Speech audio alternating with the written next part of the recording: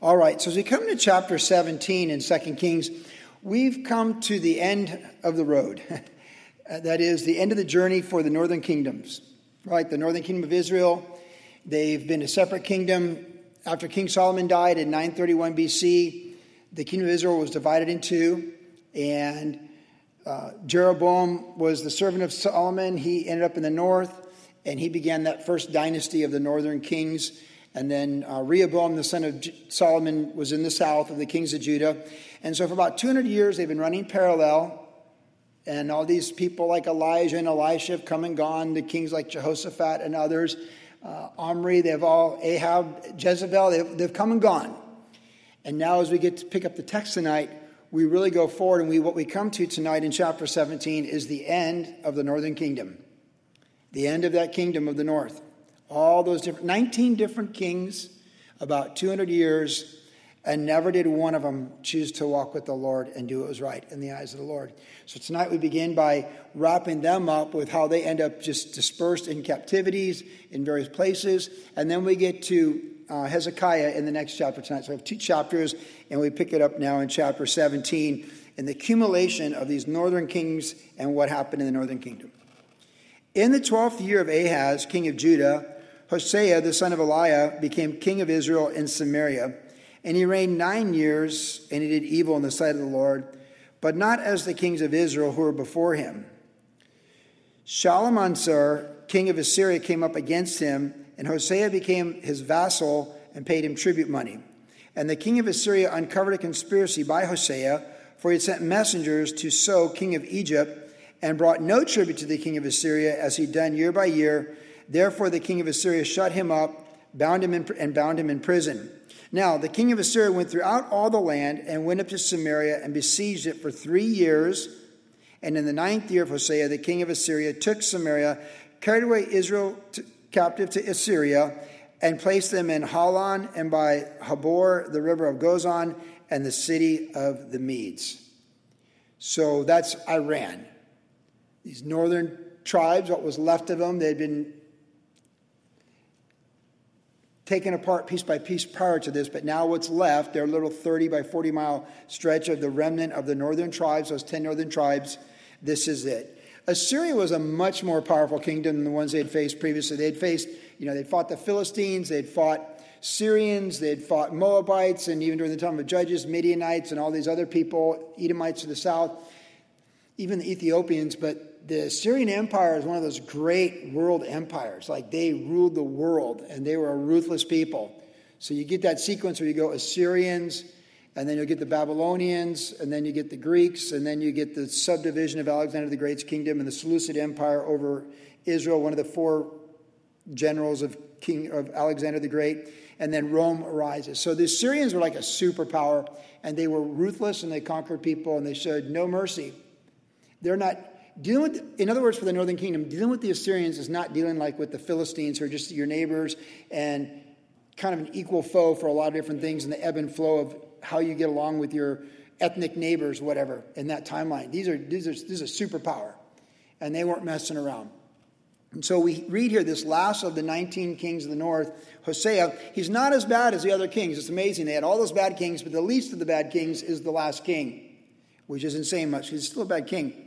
And this new Assyrian king, Shalmaneser, came into power, and he conquered him, and he made him pay tribute and taxes, and he did all that.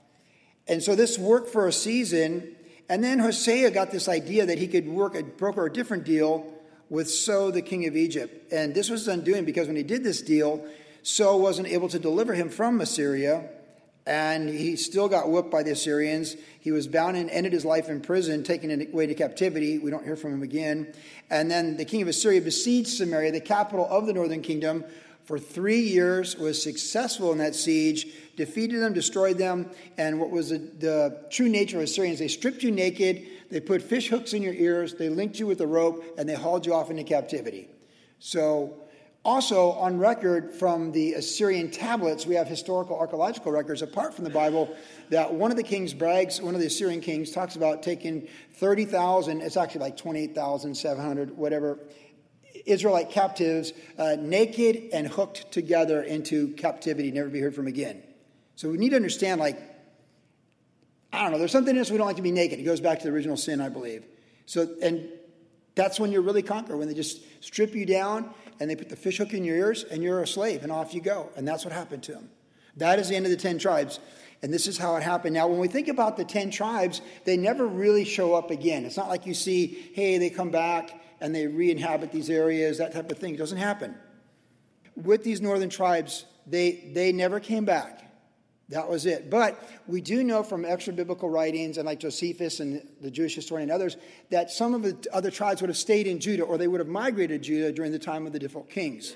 So when we think about Israel right now being the Israelites, true Israelites being in Israel right now, or around planet Earth, there are clearly, Jewish ethnic people of the 12 tribes on planet Earth right now in 2023. Though these were scattered, we never saw them brought together with their tribal, regional identities that they had when Joshua divided the land back in the book of Joshua, and we read about in the book of Judges as well. So this is their end. In fact, this chapter can be divided this way. It can be removal, the reason for the removal, and the replacements. That's what happens in chapter 17. They're removed, then we're going to get the reason for the removal. We just read the removal. We're going to get the reasons for it, and then we get the replacements. But something that gets my attention here before we move on, just a quick application on Hosea. We talk about this stuff like compound decisions, like the more good decisions you make, the better it's going to be for you. Like if your life becomes a pattern of good decisions, that's kind of your fruit, and they build on one another, and they get better for you, and you make a series of, say in your 20s, you give your life to the Lord, early 20s, and you're walking with the Lord, and you're trying to please the Lord. Well, as you go forward, you just get this compound improvement of just almost like equity and interest of good decisions. So the more good ones you make, the more they work together for good in your life, and you chart the right course. And it's the same with bad decisions. So the more bad decisions you make, and you keep making them, the more likely you'll make bad ones, and then you reap the compound elements of it. And I was thinking about Hosea here, this last of 19 kings of Israel. He's the final accumulation of bad decisions of 200 years of bad kings. And like, in a practical sense, let's think this through, because I like to be in front of things, and so do you. I like to be proactive. Like on a road trip, I like to pick my exit with, the Starbucks and the Holiday Inn Express and, a nice clean Chevron, all the amenities I like. I don't want to get off at XYZ exit on the way to Vegas and not have anything there and run out of gas. That's a bad exit, right? So I like to be in front of things. And when you make decisions, financial decisions, spiritual decisions, relationship decisions, it's good to kind of think it through and sort of see where it can go and reverse engineer it. Like say, okay, if I go to Grand Canyon University for 4 years, it'll look like this. If I go to Long Beach State, it looks like that. And you think these things through. So for me with Hosea, that jumps out at me is this guy just made this decision, like, before you decide to before you quit paying tribute to the king of Assyria, you should make sure the king of Egypt's got your back. Because he's made all kinds of bad decisions, but this is the worst decision he ever made. Of all of his bad decisions, the worst decision he ever made was not to pay tribute to the king of Assyria. Because even though it was a bad situation, it was the best function of a bad situation. But the moment he didn't pay that tribute, now Hezekiah is going to be in the same boat, so he's going to be a contrast before we're done tonight. And that's why I'm using Hosea first, because Hezekiah is a contrast in the south with the same situation. And I'll show you the difference. So he makes this decision. It's the worst decision. And he trusted, instead of trusting the Lord, he trusted in So, the king of Egypt. That would have been the right decision, to trust in the Lord. And then in the end, it all comes back on him. It all just comes down on him. Because in the end, he cast his lot with the king of Egypt. It didn't work. It's like he put all of his wealth, if you will, his whole life equity, everything he was with this king of Egypt, said of the Lord, with the king of Egypt. Or instead of just not upsetting his master, the king of Assyria, and he's hauled off to prison. And he had the rest of his life, however long he lived, to think about, why did I make that investment? Why did I make the decision? And we talk about beneficial knowledge. The book of Proverbs is knowledge, understanding, and wisdom. Knowledge is the facts, understanding is what they mean, and wisdom is making the right decision. And I'm just thinking his wife should have told him at night one night, hey, hon, are you sure about this shift in our policy going to Egypt? Because this doesn't look good to me on paper. This is like a really bad decision. What if the Assyrian king gets really mad and the king of Egypt doesn't come through, and we've leveraged everything that we are in our future with this guy and doesn't work, and then we're hung out to dry with this guy? Oh, honey, I got this covered. I know what I'm doing. I'm the king. Don't talk back to me at dinner. And look what happened. I don't know. I I'm always looking for application for me, and I just think this reminds me, this story tells me, hey, before you really upset your boss that you don't like, make sure you have another boss that has a job for you. You know, before you quit this job, just don't do that in haste. As a matter of fact, when I surfed for Hang 10 in the surf industry, they cut my salary in half. I had a 2-year contract. In the second year, they came back and cut my salary in half.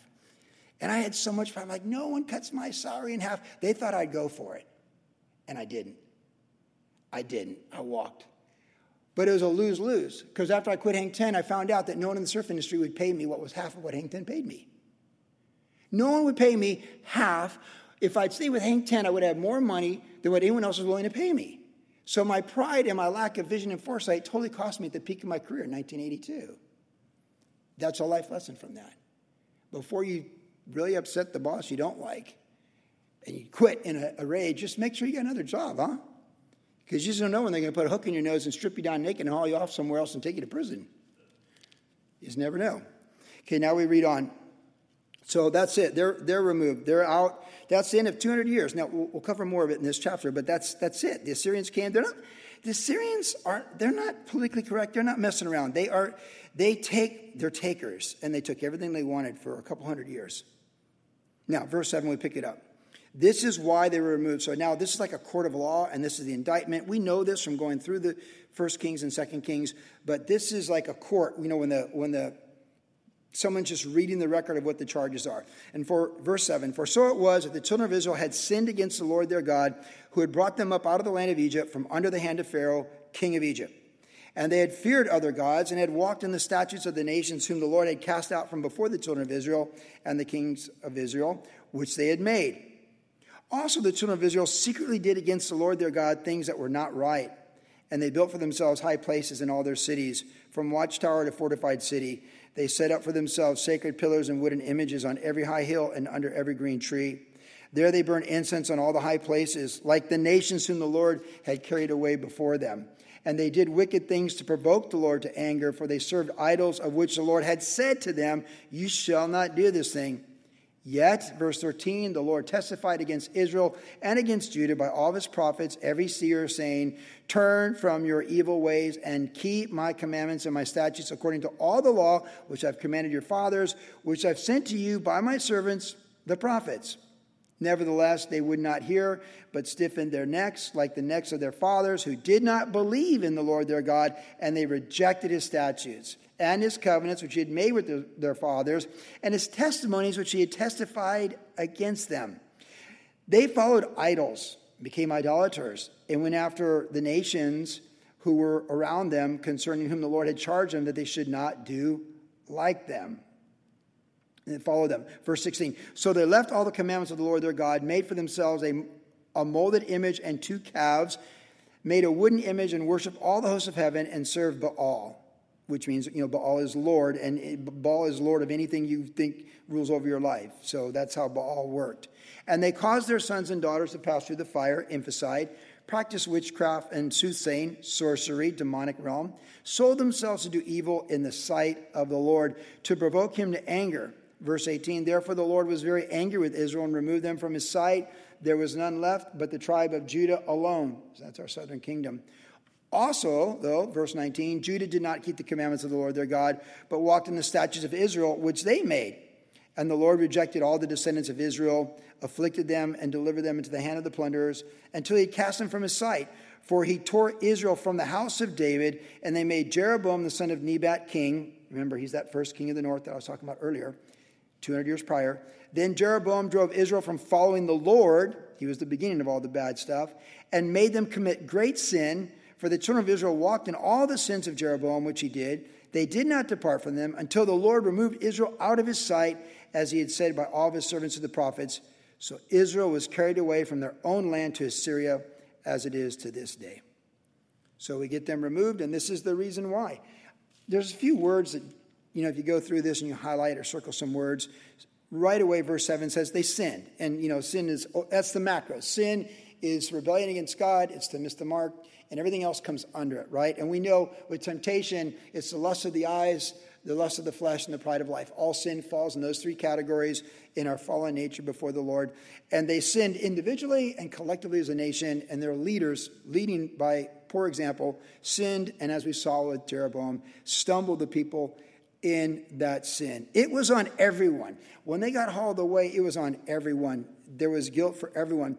So they sinned. They walked in the statutes of the nations. They did secret evil things in darkness as if they got away from it. They did exactly what the nations did that were expelled by the Lord, the Canaanites. They did wicked things. They did not turn from their wicked ways. They stiffened their necks. They did not believe. They're people of covenant without faith with God. That's the worst.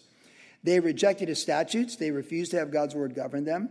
They left all the commandments of the Lord. They wanted nothing to do with the beauty of the 10 Commandments and their blessing upon their personal life, their mind, spirit, soul, and body, upon their marriage, upon their children. They had none of it. They went after idols. They caused their sons and daughters to pass through the fire. So again, emphasized sorcery, sold themselves to do evil. They were just, that idea too of sold themselves to do evil, they were passionate for evil. They're just given over to it. And that's what they did. They sold themselves to do evil.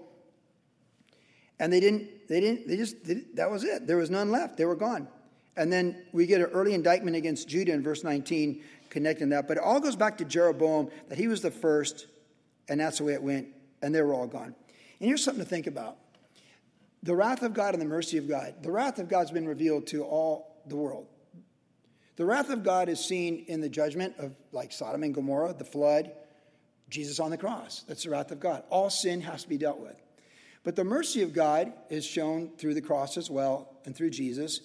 And mercy is extended to us. And we know that the Lord takes no pleasure in the death of the wicked, but they would turn from their sins. And we know that it's God's will that none should perish and that he's long-suffering. And thus the Lord has not returned yet because he's long-suffering. But these verses make clear to us there is an end to, there's a place where mercy no longer exists and only wrath exists. And that's what happened here. And it's very sobering. And we could say that there was no hope for these people. They had 200 years to turn it around. They had 19 kings, and they never turned it around. And why some Judah kings turned it around and none in the north did, I don't completely know. We've seen time and time again that these different kings of the north, even like Ahab, God gave them opportunity. Hey, they're coming back. Think about what you're going to do, and think about, and even when they made one good decision, when Ahab made one good decision, he found mercy and he found a promising word. It was there for them, but they just wouldn't receive it. And they were removed, and this is the reason. And I would just say, I don't want to be removed. I don't want you removed, and I don't even want to know any reasons. So we just stay away from things that are contrary to whatever is true, just, noble, and praiseworthy of the Lord, because in the end it has nothing to do with God's character. It has nothing to do with his favorable work on planet Earth in time, space, and matter. And it most definitely has nothing to do with eternity and his glorious kingdom. And to that we say yes and amen. They did it to themselves. And I must say, in 35 years of ministry, I've watched a lot of people do it to themselves. There comes a point where the mercy, you've crossed the line, they crossed the line, and there was no coming back. No repentance with the fish hook in your nose and stripped down naked, headed for Iran, was going to restore your vineyards, your house, your marriage, or your kids to you. That line was crossed. Verse 24. Then the king of Assyria brought people from Babylon, Kutha, Ava, Hamath, and from Sepharvaim, and placed them in the cities of Samaria instead of the children of Israel. And this was one of their practices, to relocate people and get them out of a comfort zone, so it would discourage rebellion and encourage loyalty to their new masters. And so they did this, and they put the people in Samaria instead of the children of Israel, and they took possession of Samaria and dwelt in its cities. And it was so, at the beginning of their dwelling there, that they did not fear the Lord. So these displaced people that Assyria had displaced from other places and put them in the northern kingdom, they didn't fear the Lord. Therefore the Lord sent lions among them, which killed some of them. So the wild beasts had a free reign because there was no restraint with the depopulation. It's a practical reason, but even so, it could be supernatural as well. So they spoke to the king of Assyria, saying, the nations whom you've removed and placed in the cities of Samaria do not know the rituals of the God of the land. Therefore he has sent lions among them. Indeed, they are killing them because they do not know the rituals of the God of the land. Then the king of Assyria commanded, saying, send there one of the priests whom you brought from there, this is an unknown priest, we never know his name, and let him go and dwell there, and let him teach them in the rituals of the God of the land. Then one of the priests whom they'd carried away from Samaria came and dwelt in Bethel and taught them how they should fear the Lord. Okay, that's a good start right there for these new people. These are not Jewish people. These are people occupying now this territory. Verse 29, however, every nation continued to make gods of its own, put them in the shrines on the high places, which the Samaritans had made. Every nation in the cities where they were dwelt. The men of Babylon made Succoth-Benoth. The men of Cuth made Nergal. The men of Hamath made Ashima. And the Avites made Nibhaz and Tarkuk. And the Sepharvites burned their children to fire to Adramelech and Anamelech, the gods of Sepharvim. So they feared the Lord, and from every class they appointed for themselves priests of the high places who sacrificed for them in the shrines of the high places. They feared the Lord, yet served their gods according to the rituals of the nations from among whom they were carried away. So I think we can relate to this. When they say they feared the Lord, it's kind of like you don't want the Lord to strike you, but you don't want to serve the Lord either. It's kind of like when, even the most hardened criminals, when it's all going bad, they're like, Santa Maria, Hail Mary or something. It's that idea, that sort of superstitious idea that you don't, you can do what you want to do, but you're really hoping that, God doesn't get you for your evil. That's pretty much what it implies. They're doing what they want to do, these new people that are there, and they know enough about the Lord that they should fear him, and roaming lions, that's pretty terrifying. Come eye to eye, I just see a coyote in my neighborhood, and I'm nervous about that. Last thing I want to do is see a lion because we're new to the area, and that's a scary thing. And so they were given a chance to believe the truth, presumably that this priest told them the things of the Lord from the law of the Lord, but they weren't willing to obey either. Verse 34. So to this day, they continue practicing former rituals. They do not fear the Lord in the sense like we would, like Proverbs 1, to fear the Lord is the beginning of wisdom, nor do they follow the statutes or the ordinances of the law, the command which the Lord has commanded the children of Israel, whom he named Israel, with whom the Lord had made a covenant and charged them, saying, you shall not fear other gods, nor bow down to them, nor serve them, nor sacrifice them, but the Lord, who brought you up from the land of Egypt with great power and outstretched arm. Him you shall fear, him you shall worship, and to him you shall offer sacrifice. So they were given that chance. Verse 37, and the statutes and the ordinances of the law and the commandments which he wrote to you, you shall be careful to observe forever. You shall not fear other gods. And the covenant that I made with you, you shall not forget, nor shall you serve other gods. So that's a reaffirmation of the covenant God made with Israel and those principles being applied to them. Verse 39, but the Lord your God you shall fear, and he will deliver you from the hand of all your enemies. However, they did not obey, but they followed their own rituals. So these nations feared the Lord, like we said in that superstitious sense, yet they served their carved images. Also their children and their children's children have continued doing as their fathers did, even to this day. Oh, that last verse. They serve these carved images also as their children and their children's children have continued to do this day. What a contrast to those wonderful verses in the Bible that talk about one generation shall proclaim your praises to another generation. And we read in Proverbs, a righteous man leaves inheritance to his children's children. And the ultimate inheritance that a righteous man can leave is faith, because everything else gets left behind. And its purpose is to bring people to faith. That's what real earthly wealth is, to meet our temporal needs. But ultimately, earthly wealth is to advance the kingdom. That's the Great Commission, and to bring people to faith. And so I couldn't help but think when I read this how tragic it is when we watch when people, a family, it's a generation of alcoholics or drug addicts and criminals, and you just can perpetuate that. And dysfunction breeds dysfunction until you bring in Christ and you get new creation and you get healthy function, and then you break the cycle. And it's like it's hard. It's so sad to watch kids further the sins of their parents and even their grandparents. It's a hard thing to watch. But what's a good thing to watch is when we watch our kids grow up, have been raised in the Lord, and, they're adults, so they make their own decisions. Most of you are old enough to know that they make their own decisions. But when you love the Lord and you serve the Lord and you're sincere, and the vast majority of what they saw in their house for 20 years or 18 years was a good witness, and it wasn't religious, it wasn't hypocritical, it was relationship. It was sincere. It was faith. It was obedience. And you're giving your kids that's like salt in the mouth of the horse for water, right? Like it makes them want to go after those good things. When they've tasted and seen that the Lord is good in your household, then that stirs them up to make those decisions. And even if you have adult kids that aren't walking with the Lord, you walking with the Lord still influences them and stirs them up to make good decisions. And you bring blessing on them. And then ideally, you get to see your grandkids walk with the Lord. During Christmas time, I saw a photo of Mike and Sandy Oshner, their great-grandparents of some of the Gallaghers in the Florida, the Florida family link that we have back there in Vero Beach. And if Nate and Hannah had children, they would be, it's Nate's grandparents. So Nate and Hannah, my daughter Hannah has children with Nate. Those would be great-grandchildren for Mike and Sandy. But Mike and Sandy love the Lord, and they've served the Lord for decades, and they're beautiful people. And there they are in their upper 70s surrounded by like the great-grandkids. And it's just a beautiful photo they sent out at Christmas time. I go, this is what God wants. Your children's children and walking in the praise of the Lord. And even not so just your children's children, but your children's children's children, right? Because with the Lord, you have 3 generations, but you also have 4. You have 4. And if you honor your parents, that may be well with you. That's that promise where you live a rich, full life. And if you honor your parents, you get to see maybe your kids honor you too.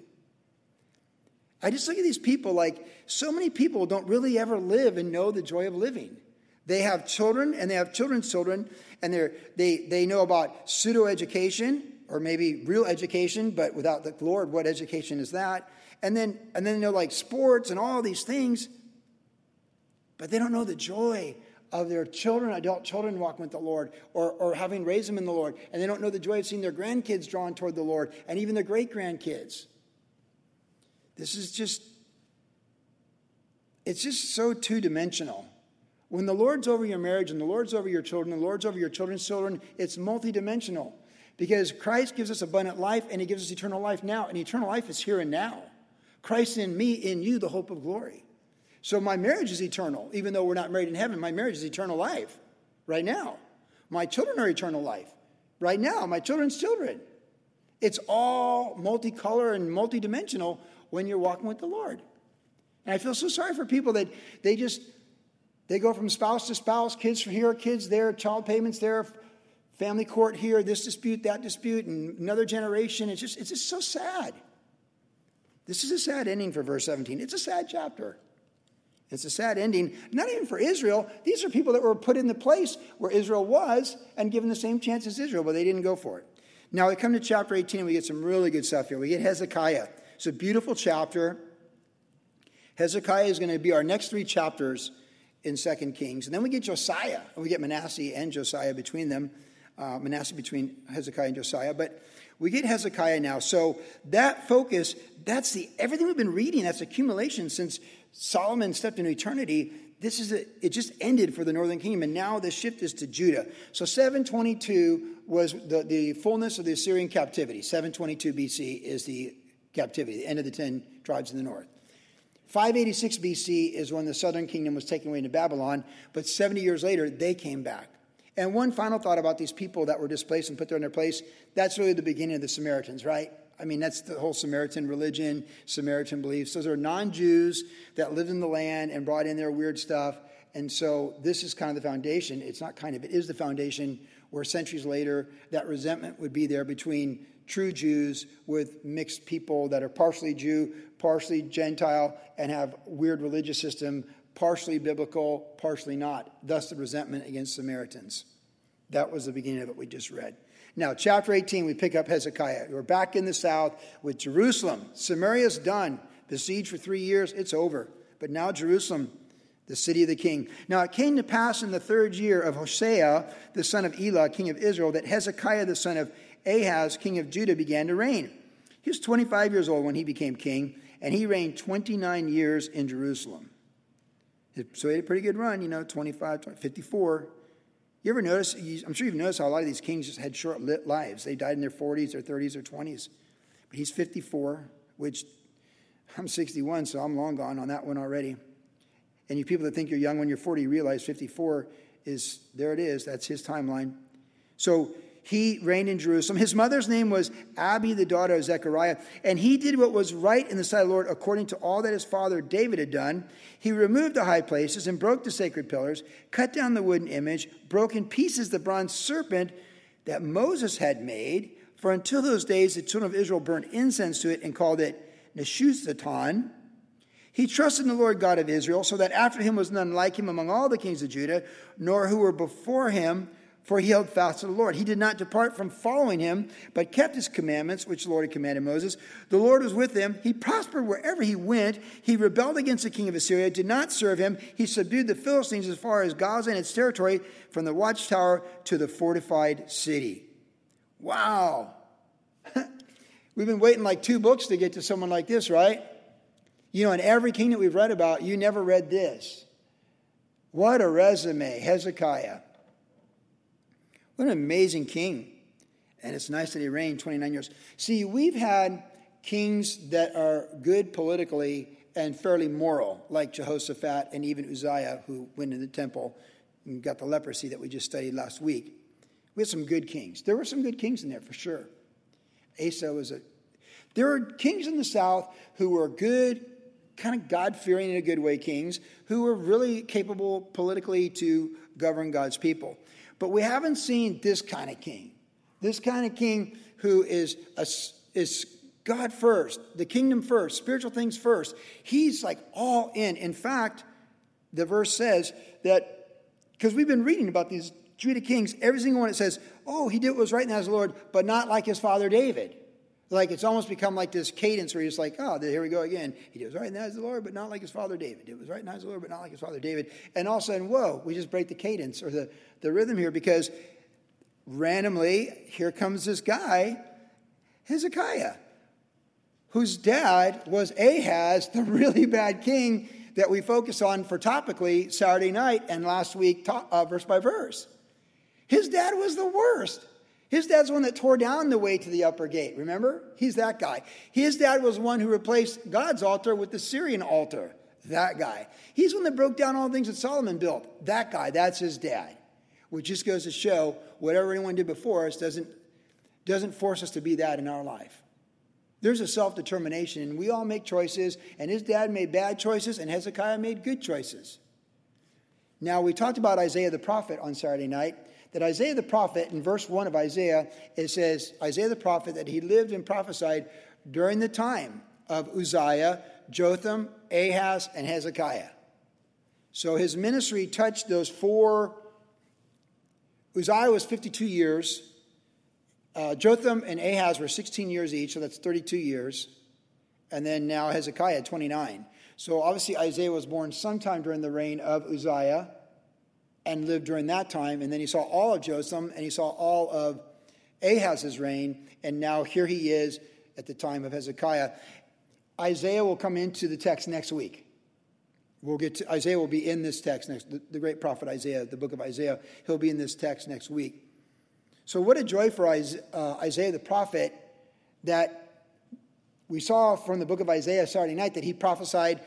It was to Ahaz that God said, put me to the test and I'll give you a sign. And he's like, I don't test the Lord, because Hezekiah's dad was not a man of faith. And that's when the promise of the virgin birth was given. We saw that back in chapter 7 of the book of Isaiah. And so now we say, how does Hezekiah become this type of guy that's all in with the Lord when his dad was all against the Lord? Well, most likely, the influence of Isaiah would have been profound in his life. Isaiah was that prophet. Isaiah was the Billy Graham of his timeline. He was that guy. Isaiah was the prophet giving the oracles. In fact, the book of Isaiah has many prophecies that run parallel to the historical record of what we're reading about. So he was speaking into their lives and to the literal historical events they were going through in the book of Isaiah. And really, to understand the book of Isaiah, it's helpful to know Kings, 2 Kings, because these things run parallel. The story we're going to read next week with Hezekiah and Isaiah, it's in Chronicles and it's in the book of Isaiah. It's in 3 different books of the Bible. They go together. So Hezekiah, at age 25, he becomes the king, and he's ready for the moment. Like he prepared himself for this moment. He's prepared for this moment. And the moment he's the king, when his dad is stepped into eternity, he He gets after it for everything spiritual. And again, grandfather Jotham had built the upper gate in front of the whole nation to say, I have a pathway to the Lord, and I depend upon the Lord. That's what his grandfather Jotham did. But his dad, Ahaz, was the worst. And for 16 years, his dad destroyed all that stuff. And here he is, and it just shows at any given time in our own lives, at the person we look at in the mirror, at any given time, we can go all in. We don't have to accept the dumbing down of a culture, the dumbing down of church leadership, or the dumbing down of our parents, or the dumbing down of our professors. We don't have to accept. If we choose to see a brighter day through faith in Jesus Christ, we're going to see a brighter day through faith in Jesus Christ. And if we choose to believe the kingdom is expanding, the kingdom is expanding. What God is going to do in and through our lives as an individual on planet Earth in the name of Jesus Christ for any true disciple is never limited by the exterior. It's limited by what's between our ears and what we perceive of the Lord, our value with the Lord, our calling from the Lord, and what we're willing to do with the Lord. And Hezekiah proves it. He is all in. His heart space, his head space, he's all in. Like, he's not waiting for the weather to be right or the tide to be right or the wind to be right to do something good. He's not making excuses like tomorrow. He got up. He's the king. He goes after everything. There's 8 things in here in this summary of his life, his bio, his profile, if we will, his Wikipedia. There's 8 things here that he did there, just incredible. He did what was right, but then the number 2 is the most important of them all, is where it says he was all in. He was all in. He could have said, no, the Philistines are rising up. I don't have time for the Philistines. Oh, the Assyrians are so powerful. Who has the guts to do anything? The Assyrians, because remember, the Assyrians threatened his dad and told him, tear down the upper gate, right? Remember that? Man, the fear of man's a snare. And Hezekiah he got on it. He removed the high places. He tore this down. He trusted in the Lord God. Like none of the kings that were ever before him. He's the new standard. And it wasn't a time that was favorable to be a new standard from a geopolitical atmosphere. A declining empire, a global recession. Any excuse you wanted, he had them all to do nothing and just dumb himself down in his faith with God. But instead, it's like he elevated everything, and Josiah will do the same thing. Because it's always the right time to do the right thing. We should never make our call from the Lord subject to what evil men and evil women are doing around us and threatening us with or trying to do against us. Hey, what we should accept is responsibility for what we've been given and what we can do to advance the kingdom with it. And in his case, he had a lot of opportunity. So right away, I'm going to tear this down. I'm going to tear that down. And those things have been around here since Solomon stepped into eternity. And I'm tearing there. No one's committing infanticide in Jerusalem when I'm the king. Because all lives matter. That's not going to happen. And this silly snake thing we've been worshiping for 600 years and burning incense to, and I don't care if Moses built it or not. We're tearing it down. Because whatever it was 600 years ago, it is not today, and it's got to go. It's cursed. It's got to go. You know how much guts it takes to grab the bronze snake that Moses held up in the wilderness? That Jesus talks about in John chapter 3? As Moses lifted up the serpent, so too the Son of Man must be lifted up. Like, you had to look at that serpent to be healed from the viper bites during the wilderness wandering. Like, that thing is like iconic. Like, literally, iconic. It's the serpent. It's like, dude, there's a serpent. Everyone's like, ooh, burn incense. Moses, 600 years ago. Hezekiah's like, wham, wham, wham. Faith is the substance things hoped for, the evidence not yet seen. Without faith, it's impossible to please God. There's no faith involved in worshiping this bronze serpent. That was then. This is now. We need faith for today. That's a long time ago. Is we need now. And I'm going to show you how we do it when we're all in for the Lord. We're going to tear these things down outwardly because they have no place inwardly. And by the way, the Philistines, we're going to thump those guys because they have no business in our territory. And the Assyrians, can we just tell them, no, that's not, no. We've seen what he did to Hosea, and he's not doing that here. It's not happening. So all in. See, he's all in, and the next two chapters of Hezekiah is everyone else is all in too. That's the beauty of when you're all in, is it inspires people around you to be all in as well. When one person charges a giant, it's more likely that other people will run in behind them as well. Leadership, you lead from the front. Oh, his opportunity was there, and he seized it. Body of Christ, worship generation. We must seize our opportunities in 2023 that the Lord is presenting to us. We can't change the world. We can't change the whole world, but we can definitely change and impact the world that's entrusted to us. And that's what we're called to do. Because we all have a purpose and we all have a stewardship. And it's right in front of us tomorrow morning on January 11th. It'll be right there for you to wake up and get after it. It might be building this up. It might be inspiring this way, trusting the Lord that way, or tearing this thing down. But you got to do what you got to do. And only you can do it for you and your call in your life. And only I can do it for the call in my life. Just love Hezekiah. There's 8 things in there. But once you're all in, once you have like something like you have a list that says all in with the Lord, there's a whole bunch of bullet points that will come after that are good. You know? Like all the vision, all the goals, all the ideas, your mind, your total being, your soul, who you are, it'll be firing on all cylinders for the King. Once the heart is all in and the headspace is all in, it's going to be vision and the plan of action, the next thing, the most important thing, find a way. It's going to be everything. It's going to be all there. Once the mind and the heart and the soul is all in with the Lord, it's just heaven poured out on you with the vision and the power, the protection. In fact, what does it say? If you're up for it, it says the Lord prospered him wherever he went. You see, that's when you're all in, like, you got the hot hand. You make the right calls. You run the right place. When you're all in, you're all his. And because you're all his, it's all him. You're not like Hosea saying, like, should I have, you're stripped naked, you got the hook in your nose going like, I probably shouldn't have trusted in so down in Egypt. That's what you get when you're not all in. But when you're all in, you're like, what? Take care of those Philistines and tell the king of Assyria, like, he's going to come. Of course he's going to come. We'll face that day when we get to it. Today is break down the bronze serpent and tear down these altars where they burn babies.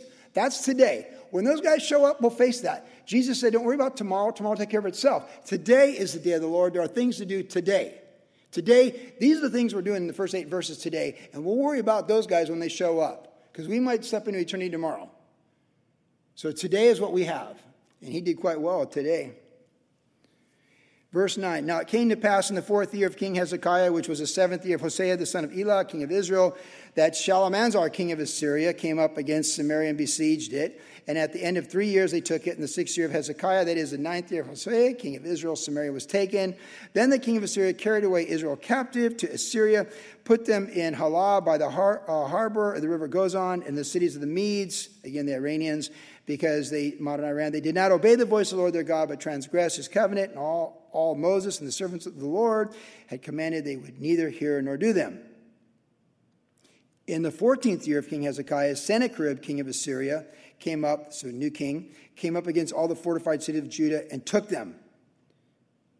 Oh, that's going to test your faith, right? Then Hezekiah, king of Judah, sent to the king of Assyria at Lachish, saying, I have done wrong. Turn away from me. Whatever you impose on me, I will pay. And the king of Assyria assessed Hezekiah, king of Judah, 300 talents of silver, 30 talents of gold. So Hezekiah gave him all the silver that was found in the house of the Lord and in the treasures of the king's house. At that time, Hezekiah stripped the gold from the doors of the temple of the Lord, from the pillars which Hezekiah, king of Judah, had overlaid, and gave it to the king of Assyria. Let me say something about this. This is probably the best decision in a situation that has no good decisions. You follow me? Because we've already seen with the Assyrians is never enough, right? You can't give them enough. But we've already seen what he did to the northern kingdom. But here's something I want you to think about. When you've done good things and you've had a good plan and it still goes wrong. Because according to Isaiah, it's implied that Hezekiah made the same effort to make a deal with Egypt to kind of safety and bolster his rear guard against the Assyrians. And we know he trusted in the Lord. So we trust in the Lord, and sometimes like, well, I trust in the Lord, but I'm also going to trust in, this and that and everything else too. But when it all goes wrong and you're about to, it looks like you're losing. Some of these villages are taken. He's besieging Lachish, a crucial city, by the way, for Israel, the southern kingdom of Judah. And you're like, okay, what's the best option here? Plan A, B, C, or D? D, being taken away naked with a fishhook in your nose, is the worst option. So we want to avoid that one at all costs. We've seen what that one looks like. So you start thinking it through. Well, plan A is, let's give him what he wants right now and hope he won't come and just plunder us. But here's the thing. If you're ever in a situation where that's the best you can do is a really bad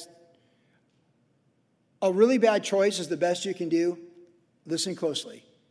When you face that choice, it's a lot easier to face it when you've already given the Lord all you are. When you're all in and you're right with the Lord and you trust in the Lord and you have to make these kind of decisions, it's a lot easier to live at that day than it is for Hosea, who never walked with the Lord. That's what I've learned. When you're facing a really bad day and there are no good choices in a bad situation, if you're all in with the Lord, you know the Lord still got your back and you did the best you could. And it's not self-imposed. You didn't shoot yourself in the foot. It's just the way it is. Because it rains on the just and the unjust, and good things happen to bad people, and bad things can happen to good people. Like Job, when it all gets taken from you, you can still say, naked I came, naked I'll return, the Lord has given, the Lord has taken. Let's praise him in a bad day. Like that's how you want to be. That's how I want to be. That's how the disciple of Jesus wants to be. That when you're all in with the Lord, and the king of Assyria is coming anyways, you want to know that when you have to make some kind of a decision, here, take it all. Lord, forgive me, but this is the best option we can come up with in the council of our court. We're going to give him everything we got. It's a bad decision, but it's the only decision right now that extends our lives from being taken away naked with fishhooks in our nose. When you have to make that decision, body of Christ, WG, may you make it all in with the Lord. And know that that day is not the result of you 200 years of bad choices coming down upon you as the 19th king of Israel. But may you make that decision on that difficult day, knowing that you're the best king Judah's ever had in 200 years. May you make that decision. Those difficult, gut-wrenching decisions. May you make the hardest decision that's the worst option of, it's the best option of all the worst choices. May you make it knowing that you're all in with the Lord, because it'll make it easier to make that decision. It's like when you have tithe and you have financial problems. It's a lot easier to face financial problems when you know you tithe and you save. But if you don't tithe and you have financial problems, you have to look in the mirror and say, is it because I'm not trusting in the Lord? But when you've sown bountifully and you tithe and you save and you sow and you got financial problems, like, hey, this is the Lord. It's easier to live with those decisions. And that's the lesson of Hezekiah here. He made the best decision he could in a bad time. What are you going to do? The time that tries men's souls. Verse 17. Then the king of Assyria sent Tartan the Rabsari and Rabshakeh from Lachish with a great army against Jerusalem to King Hezekiah. Well, that didn't work, right? Here they come. Like locusts, man. They're coming, and they're bad dudes. And they went up and came to Jerusalem. And when they come up, they went and stood by the aqueduct from the upper pool, which was on the highway at the fuller's field. And when they called to the king, Eliakim, the son of Hilkiah, who was over the household of Shebna the scribe, and Joah, the son of Asaph, the recorder, they came out to them. And then Rabshakeh said to them, say now to Hezekiah, thus says the great king, the king of Assyria, what confidence is this in which you trust?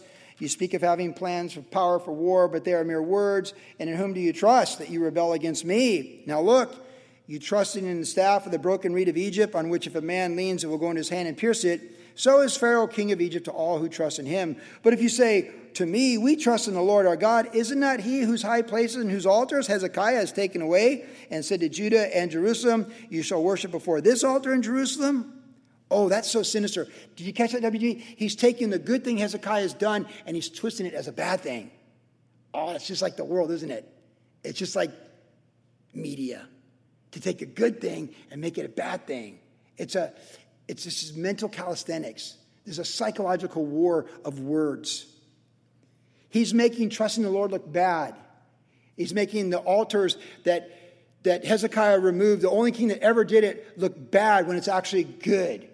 He's twisting all up, because that's what the devil does. He's the father of lies. He takes that which is good and make it look evil, and takes that which is evil and make it look good. That's what the devil does. That altar in Jerusalem, oh, that's so sinister. Verse 23. Now, therefore, I urge you, give a pledge to my master, the king of Assyria, and I will give you 2,000 horses, And if you're able on your part, put riders on them. How then will you repel? How will you repel one captain, the least of my master's servants, to put your trust in Egypt for chariots and horsemen? Have I now come up without the Lord against this place to destroy it? Because the Lord said to me, go up against this land and destroy it. These guys are out of control. Only God can deal with them. Verse 26. Then Eliakim, the son of Hilkiah, Shebna, and Joah that said to Rabshakeh, please speak to your servants in Aramaic, for we understand it. And do not speak to us in Hebrew in the hearing of the people who are on the wall. Rabshakeh said to them, has my master sent me to your master and to you to speak these words, and not to the men who sit on the wall, who will eat and drink their own waste with you? Then Rabshakeh stood and called out with a loud voice in Hebrew and spoke, saying to everyone, hear the word of the great king, the king of Assyria. Thus says the king, do not let Hezekiah deceive you, for he shall not be able to deliver you from his hand. Nor let Hezekiah make you trust the Lord, saying, the Lord will surely deliver us. This city shall not be given to the hand of the king of Assyria. Do not listen to Hezekiah, for thus says the king of Assyria, make peace with me. Buy a present and come out to me, and every one of you eat from his own vine, and everyone from his own fig tree, and every one of you drink the waters of your own cistern, until I come and take you away to a land that you're like your own land, a land of grain and new wine, a land of bread and vineyard, a land of olive groves and honey, that you may live and not die. But do not listen to Hezekiah, lest he persuade you, saying, the Lord will deliver us. Has any of the gods of the nations at all delivered the land from the hand of the king of Assyria? Where are the gods of Hamath and Arpad? Where are the gods of Seraphim and Hena and Eva? Indeed, have they delivered Samaria from my hand? Who among all the gods in the lands have delivered their countries from my hand, that the Lord should deliver Jerusalem from my hand? Oh, it's a hard chapter, isn't it? It's like watching your favorite football team get hammered on TV, crushed, defeated. It's hard to watch this. This is hard to read. I mean, is it hard for you to read this? It's hard for me to read out loud. I do not like pompous, arrogant men showing up to the people of God talking trash and talking smack and having the statistics to back up what they're saying. But we got to remember, God's always playing the long game. We want fast food at 1 o'clock, 12 o'clock in Southern California. But most of the world enjoys their meals for a couple hours, like in Chile and France. And in the real world, a long game is better than a short game. And in the real world, with God's economy, where the clock works equally every single day in the human experience, things have a way of playing out, and God always triumphs. And God always backs the people of faith. And the end intended will always work together for good to those who love God and are called according to his purpose. So when men and women are filled with their pride and their arrogance against the Lord and taunting people who trust in the Lord, what can you do? There's not much to be gained by getting in a shouting match or a blog for blog tit for tat with them. There's not really much you can do. If people want to get on TV and blaspheme against the Lord, blaspheme against defending the unborn, and blaspheme against, God's plan for marriage and his design for genders and relationships, if they want to do that, they're going to do it. Ours is the kingdom. And we can't let people actually have the megaphones and do this stuff, loud megaphones outside our front door for Supreme Court justice. It's pro-life. We can't let them stop us from doing what's true, right, just, noble, and praiseworthy in the eyes of the Lord. Aka Clarence Thomas. You got to always do the right thing. And if people want to talk trash and play psychological warfare and try and shout down the truth, that's what they're going to do. But never, ever let them move us from the place of faith and trust and confidence in the Lord. And I'm so glad this chapter doesn't end on verse 45. Because if it ended on verse 45, it'd be like, oh my goodness. It would not. Verse 46 is so much better. So all this trash talking and all this blasphemy and arrogance against the Lord coming from Assyria. And who can argue with them? The stat sheet shows they're right. They've just rolled everybody, and God was with them for what they did to the northern kingdom. And so they're mixing the truth of their statistics and twisting the truth against them. At the same time, they are so diabolical and sinister. They're led by the devil, and the Antichrist will be much worse than this. But verse 36 says all we need to know to go home with joy in our hearts and peace in our hearts and faith in our vision. But the people held their peace and answered him not a word. For the king's commandment was, do not answer him. Then Eliakim the son of Hilkiah, who was over the household, Shebna the scribe, and Joah the son of Asaph, the recorder, came to Hezekiah with their clothes torn and told him the words of Rabshakeh. Which makes me think maybe if we tear our clothes over sin and sorrow, it might protect us from being stripped naked and taken into captivity. I'd much rather tear my clothes out of remorse and sorrow for what's going on than to be stripped naked for being stupid and taking away the hook in my nose. God tells the man and the woman who cares. And God said, if my people humble themselves and cry out, he'll hear them. And that's really what's in our court. And I just love how it says they held their peace. God help us in 2023 to know when to just hold our peace. Everyone's got to get the last word in on planet Earth in 2023, right? It's just the human nature. Just hold our peace. Trust in the Lord. Know that good things will always work together for good to those who love the Lord. And just know the story's not done yet. Don't let all the naysayers discourage you, discourage me, discourage us for the upward call of God in Christ Jesus and what he has for us. It is so honorable when godly women and godly men can hold their peace in the face of abusive language and taunts in front of them.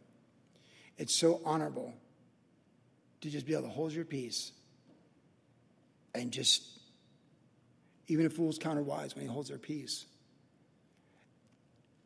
You can't answer this situation other than in the private life of your prayers, staying steadfast to what was agreed upon by the authorities over you. Hezekiah, what he told the people, they are all unified in this. Hold our peace.